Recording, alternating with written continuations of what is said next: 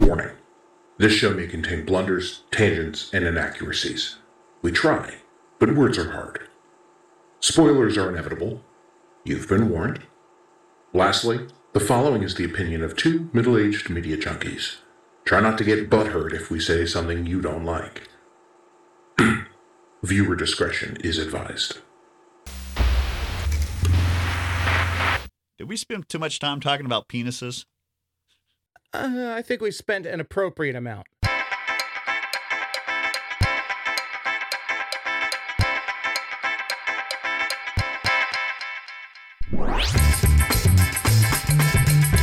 Hello, everyone. Welcome to Sequel Centric. We take a look at follow-ups in media and see how they stack up against their predecessors. I'm Duff, and he is the stew to my Allen, Nate. How's it going, Duff? It's a new year. Yeah, 2021!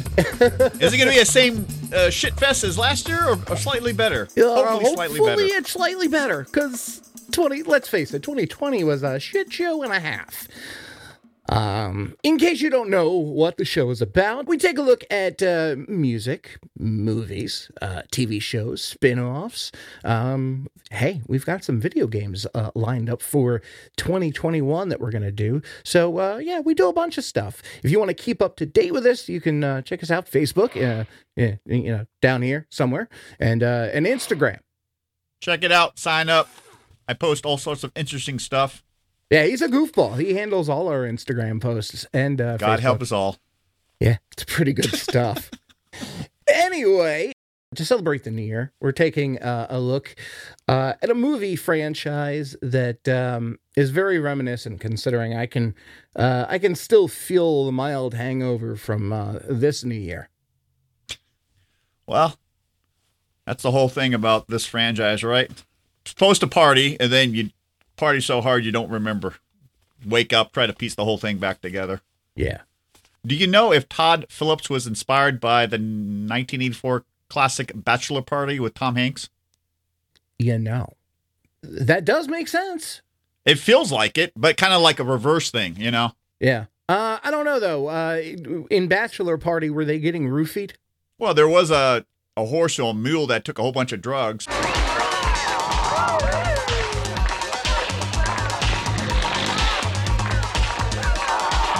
In that movie, you saw all the craziness, but in this one, it's like a mystery. So they're trying to, piece it together on what happened, which I think really works for this franchise, Yeah. And you know what you're getting into. Exactly. Well, before we get too far ahead of ourselves, which we are infamous for, the Hangover crew heads to Thailand, or Thailand as Alan so infamously calls it, for Stu's wedding. Yes, Stu's getting married again. Isn't it fab? After the disaster of a bachelor party in Las Vegas last year, Stu is playing it safe with a mellow pre-wedding brunch. Yeah, at the IHOP. However, nothing goes as planned, and Bangkok is the perfect setting for another adventure with the rowdy group. Nate, what is your history with this franchise, my friend? My history with the franchise, I believe, is like most people. 2009, the first one came out. When Sandy and I saw it in the theater, I laughed so hard, it hurt, my sides hurt. So when I found out that they were making a sequel, I'm like, I'm all in. For better or for worse, I am all in on this one. Yeah. It's so clever. I mean, there's been enough, I think Hollywood's done enough, like, party movies in general, right? So that's what previous party movies are all about. The whole, you see what's going on. In this case, you see them take a toast, and then there's a time lapse, and they wake up, and they don't remember one single thing. So they got to piece the whole thing together. Memento style, yeah. It works so well. And then the second one, he pretty much used the same formula, but kind of mixed it up a bit. I think that's the genius of the franchise, and Todd Phillips I think he knew what he was doing. What about you, Duff? What's your history with the franchise? When the original first came out, I was working for an IT company with a bunch of IT guys that apparently weren't legit IT guys. They were more like jocks that chose the IT sector when they realized they couldn't get a scholarship. And so I dealt with the stuff 9 to 5. I really wasn't a fan of the jock-based, oh, dude, let's get messed up, and, all shit breaks loose kind of movies. It was like, some people just don't like stupid humor, like Jim Carrey. Some people just don't like that type of humor. Well, at the time, I didn't like that type of movie because it was too close to home. I was dealing with the crap and the nonsense and the games and the pranks all day. So I saw the movie. I wasn't a fan. And when it came to the sequel, I wasn't really interested. That being said, when watching it with a point, when watching it because, well, crap, you want to do this movie? Okay, yeah, it's a good movie. Let's talk about it. That means I actually have to watch it. But quite honestly, I rewatched the first one and I saw it without the bias of being inundated by nonsensical games and jockery. I was at a point where I was like, okay, let's just watch it for what it is, a comedy. Yeah. And I thoroughly enjoyed it. My wife, who also doesn't happen to like these types of movies, she also stole a giggle or two out of it. And it was funny. It was too slapstick to hold up in reality. But that's exactly what it is. It's a slapstick comedy. So why not watch it for what it is? And when watching the second one, it had me laughing so loud that I think I woke up my wife because she was sleeping at the time. Way to go, Duff. Yeah, I'm good like that. What can I say? Well, no, I would have to say Todd Phillips. I don't know what inspired him or how he wrote it or what. There's a bit of genius here. It's almost like Sherlock Holmes, right? You gotta, what's the mystery? I'm going to stop you real quick. You're giving a lot of props to the director, but lest we forget, the movie was also written by Craig Mazin and Scott Armstrong as well, and they have top billing as writers. So let's also give credit to them, why don't we? I wouldn't say it's a problem, but I always tend to focus on the director.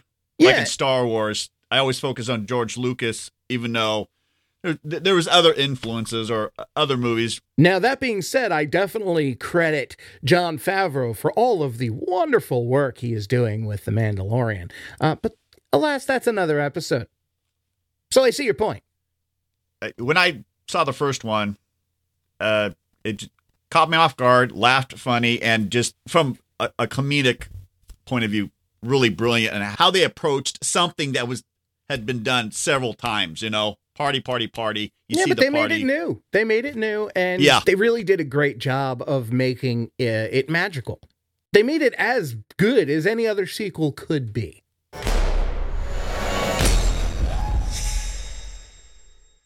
There's one pro and con about this movie. It's the same. How the what? Oh, well, one of the pros is it's The Hangover 2.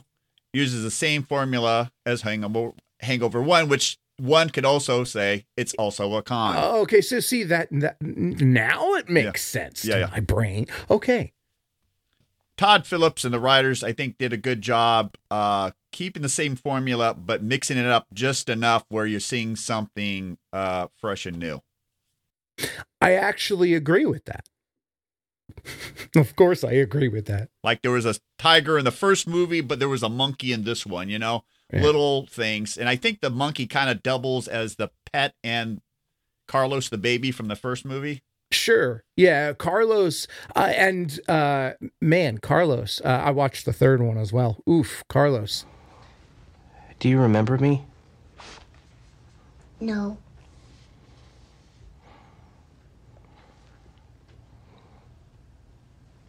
Are you my real dad?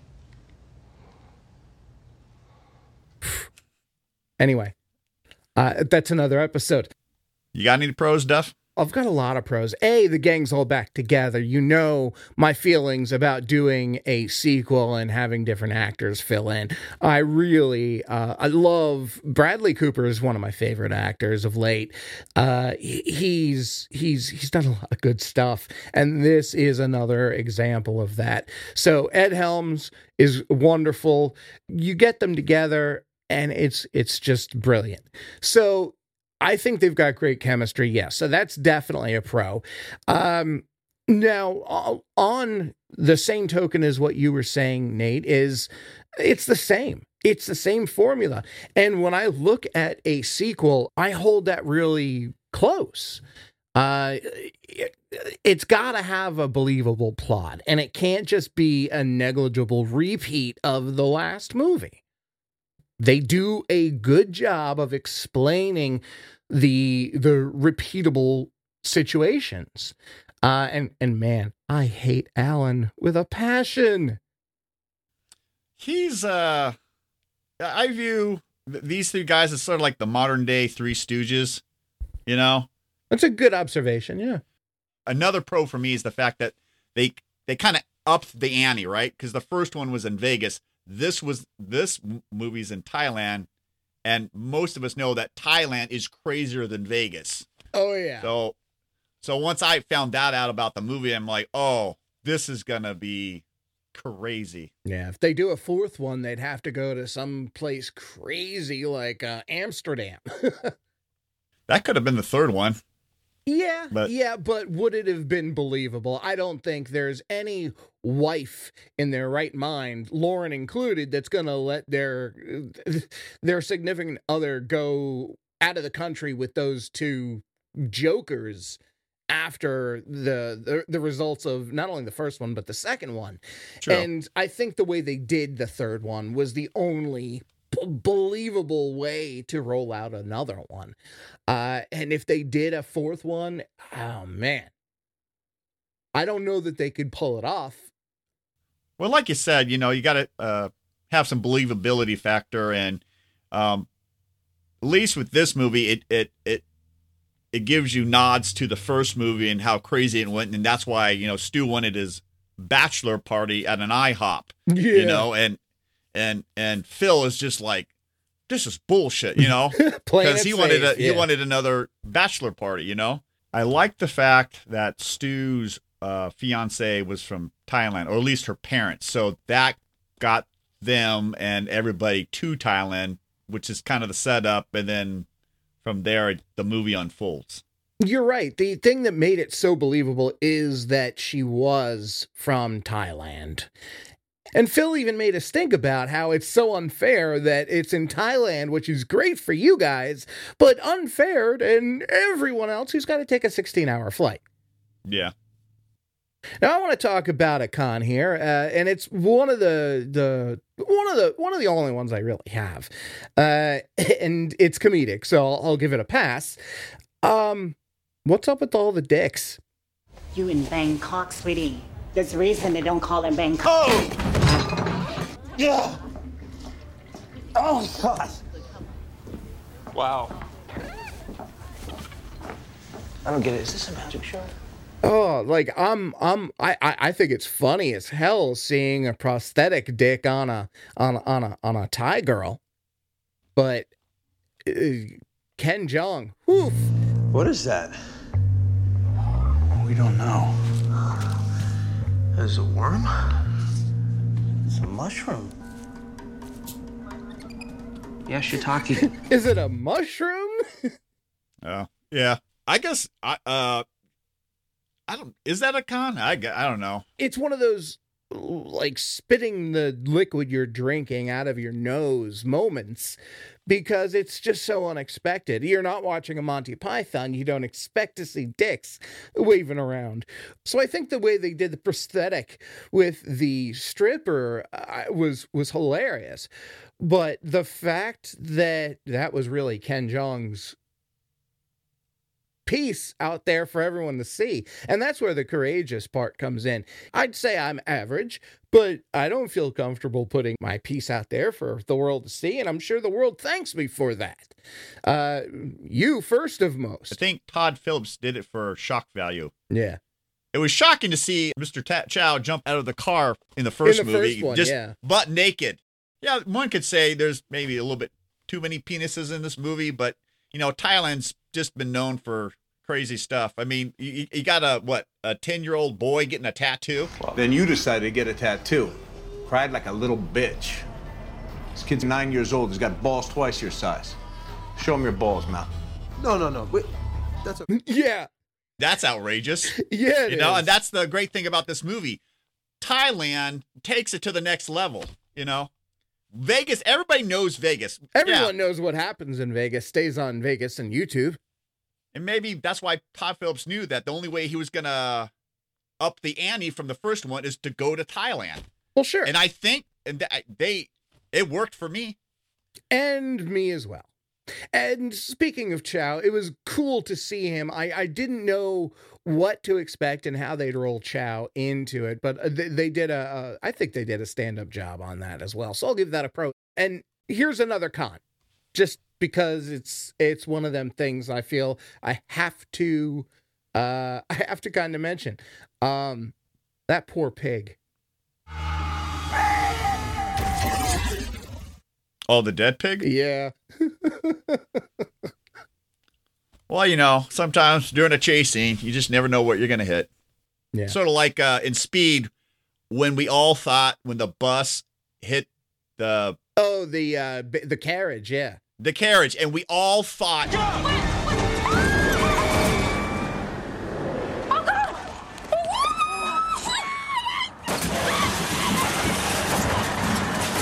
there was a baby in it, and then aluminum cans flew everywhere, and it's like, oh, okay, but it's like... Yeah, I think everyone's heart skipped the beat. When I saw that movie, I'm like, are they really doing this? Are they really going to hit a baby? Yeah, no. In a movie that has never been done before, but it's, once again, shock value, right? Yeah. In a good way. And I think Sandra Bullock's horror shown on her face was just totally enough to sell it. Well, the same thing with Stu when he hit the pig and it was all over him, and just those hysterical screams that he gives out are just... Oh, my word! Sorry, Stu, my bad. So hilarious. Yeah. I love Stu. He just, especially in the first one. We got to burn this cop car, and feels like I'm not burning a cop car. No, this is an evidence, and it just and the same thing with the second movie. The first movie, he slips everybody, roofie, but there was supposed to be ecstasy. In this one, Alan sees Teddy as competition, like he's trying to weasel his way in, but that's not the thing. But so he got some special marshmallows for Teddy, but like he said, they got mixed around, and once again, the whole thing unfolds, and they got to figure out what's going on, Have I mentioned how bad Alan sucks? Alan considers you to be one of his best friends. I consider Alan to be insane. Stu, throw him a bone. Doug already said his dad would pay for everything he eats and everything he breaks. Mm-hmm. Oh, we should see if we could squeeze the old man to cover the bachelor party. Yeah, well, he's special. Alan means well, but he constantly screws up, Well, he's a classic stay-at-home son. Thanks, Papa. Bye-bye. That was my dad. I'm a stay-at-home son. We were discussing your wedding gift. He's sparing no expense. He's almost like a child, right? Especially when he started to cry when they had to give the monkey away, First the monkey, now my hat. What worse can this day get? Jesus Christ. Another pro for me is... Man, you're just loaded with pros today. Well, this movie, in my opinion, this movie's got a lot of pros and very little cons. I don't like another episode we did where a particular movie had a lot of cons and very little pros. Yeah. That one. Yeah. Like I said, the pro of this movie, it takes a lot from the first movie. It's also the con, but once again, the writers and the director just tweaked it just enough that it's the same formula, but you're still watching a new, movie. Yeah. Another pro for me involving Stu was waking up with a tattoo on his face. That and then was Phil's crazy. like, oh my God. He's like, oh. And he immediately thinks of his teeth because of the last time. Yeah. No, don't freak out. It's a tattoo. and it's the Mike Tyson tattoo, Yeah. which is even more hilarious. Oh my God. What the Ow! That's good. Why don't you try to wash it off? It's not coming off. This is a real tattoo. Yeah, and at the end of the The movie, end, and he was singing the Bangkok song was hilarious. Bad singer, horrible singer, Horrible but the sheer singer. fact that they brought him back for that little cameo was perfect. One of the high moments of the first movie was the song. They were waiting for the tiger to pass asleep, and Stu Yeah. came up with that little ditty, right? And he came up with another great ditty while they're going down the river, you know? Marshmallows on a stick. I got in the ass by a girl with a dick. I remember that. yeah, Allentown was a great mockery of a wonderful Billy Joel song. And while we're talking about Billy Joel, I really applaud the use of the Downeaster Alexa song from Stormfront. It's a great song. It's near and dear to my heart because I'm a Long Islander myself. And to hear it used for the flight montage was pretty great. It didn't really make sense based on what the song's about, but it was pretty great. I think sometimes when you're making a TV, a commercial, or a movie or something, when they pull a song, I think sometimes it's the ditty, the melody, the beats in the background, and not the actual words. I think Yeah. that they're trying to capture that moment. Well, it definitely worked.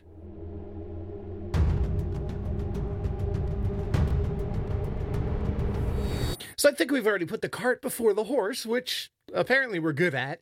It definitely sequels for me. From Stu's Broken Pieces I'm still putting the broken pieces of my psyche back together. and his misadventures with the Thai girl. It was just, I don't know, it just classic slapstick at its finest. I agree with you, Duff. It sequels for me. The same formula worked. They tweaked it just enough so you're getting a new experience, but all the laughs are there. Stuff happens to Stu. Phil's got to be in charge and keep cool, and Alan's just being Alan. Yeah. And once again, these guys, they make the movie. They make all three movies. They said it in the movie. It's funny in any language. When a monkey nibbles on a penis, it's funny in any language. So I'm giving it a definite watch. Oh, really? This is an interesting switch up. I would say buy it. Normally it's the other way around, Duff. This is interesting that I'm saying buy this time. You're saying watch.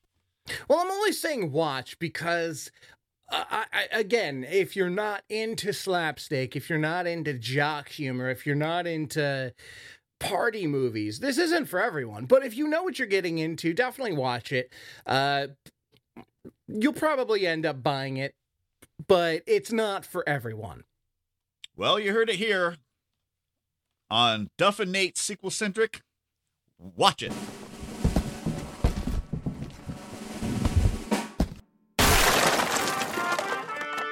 Do you want me to go with buy? Because I really No. I thought it was no. I thought it was genuinely good. No. Hey, no. This is the thing. Because this is the first time where you gave it a different. I don't want to say a lower rating. It is a lower rating.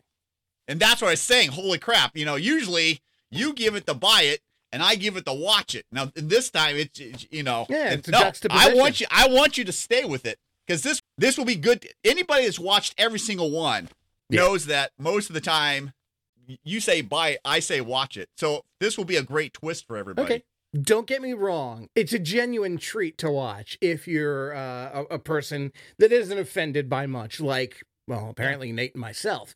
But it's for sure not for everyone. So, yeah, I give it a watch. It is definitely buyable, though, if you're a fan. before we get out of here, I don't want to stop talking about it just yet because it is such a funny movie.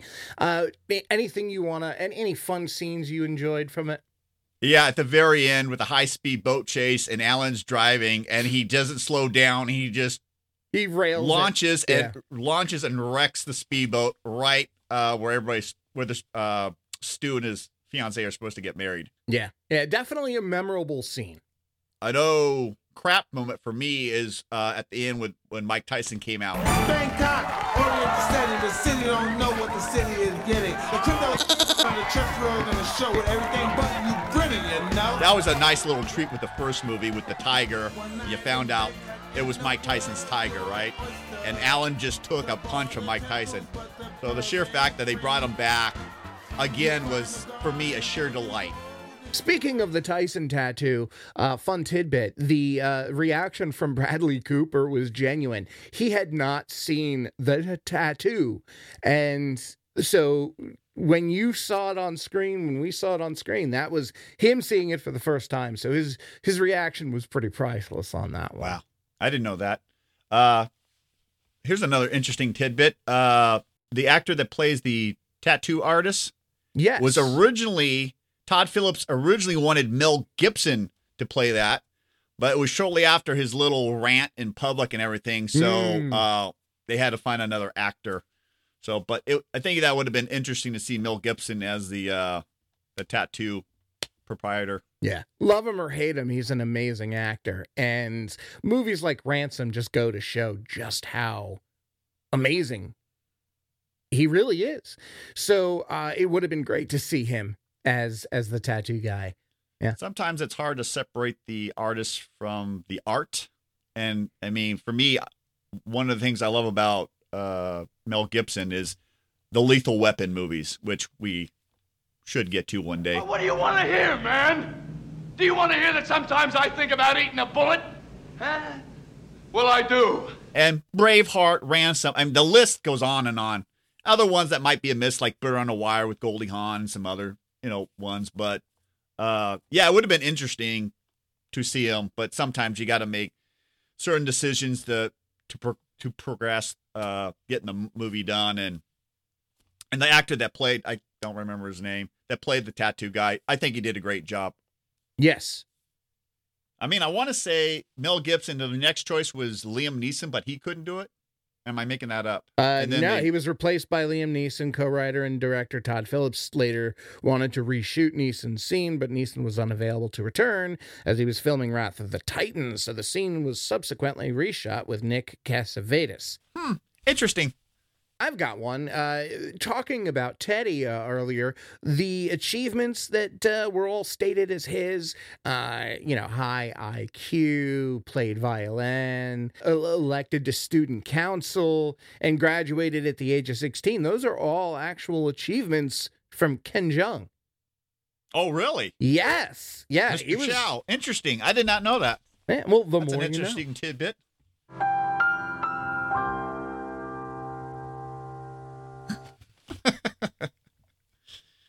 Now you know. Yeah. I love that they brought Brian Callen in. I've been a fan of Brian Callen. He's a comedian, and he was a DJ in Frasier. You're on a good 50 extra pounds of ass. Frasier Crane has got unbelievable stamina. Frasier, where do you get your energy? Lavender, rose hips, and a little Tahitian vanilla. So he's been doing this for a little bit, and it was cool to see him play Samir in this one. Yeah, I didn't recognize him. Yeah, and as a matter of fact, in case you didn't recognize him in this one as Samir, he also played the chapel director in the last film. You know what? I'm glad you made that comment because I watched 1 and 2 almost back to back, and they kind of looked the same. And I thought I was like imagining it, but I should have, read the credits, which sometimes by the time you get to the end of the movie, you're like, That's the great thing about physical or digital, like, skip it. That's it for this one, guys. Be sure to tell us what you think in the comments. Follow us on Facebook and Instagram at SequelCentric. Or if you want to get a hold of us via email, show@sequelcentric.com is how to do that. I'm Duff. I'm Nathan. And until next time, ask yourself this question. Does a sequel Be sure to subscribe to our podcast for the latest episodes, follow us on Facebook and Instagram at Sequelcentric for the latest updates, and consider leaving a review on Apple Podcasts or wherever you listen. Want more? There's lots of exclusive content on our Centrics page at patreon.com/Sequelcentric. Sequelcentric is hosted by Nathan Blake and Patrick Duffy. Sequelcentric is produced by Patrick Duffy.